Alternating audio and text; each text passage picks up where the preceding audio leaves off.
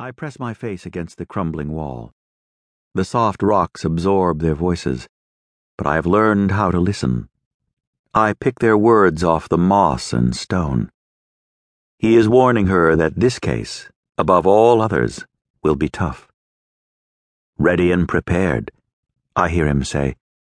Soon? The lady asks. I can hear the pleading in her voice. How can he not hear it? But he doesn't. He is too busy being scared of her. The fallen priest doesn't hear the whipping in his own voice when he talks to the lady.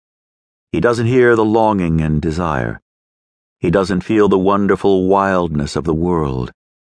Though he lives inside this enchanted place, he doesn't see the enchantment in the lady. He doesn't see the enchantment in here or anywhere.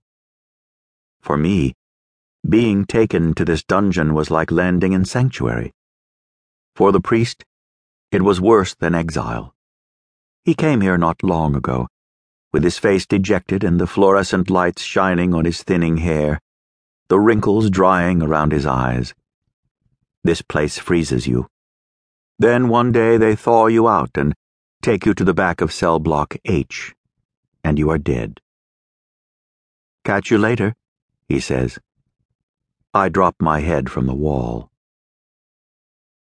The lady walks past my cell.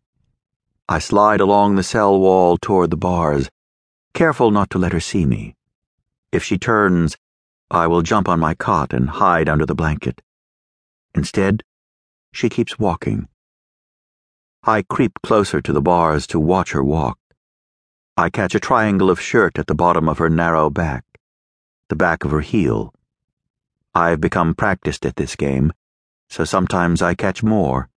A tendril of shining black hair, a glimpse of a seashell ear. I listen carefully as her footsteps recede down the row, savoring each tiny muffled clop, saving it for later. The fallen priest is also there, on the other side of my cell, watching her go. Slowly, he turns and walks the other way. His footsteps sound leaden. An inmate calls to him. That would be Stryker, on my other side, and the priest moves reluctantly to the cell bars, ready words of comfort on his lips. He has sweat under his Oxford shirt from talking to the lady.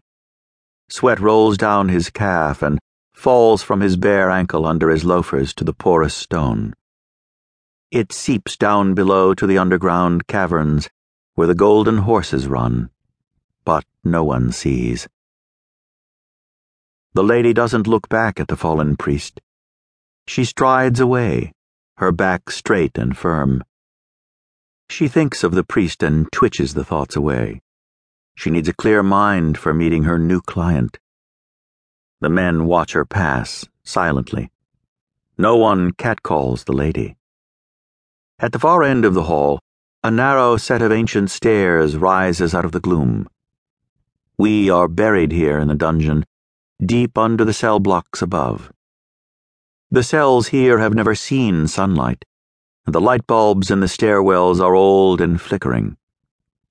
The tight dungeon-like stairs are dark corners and spittle-drying places that a wise man avoids. The lady takes a deep breath and plunges up them.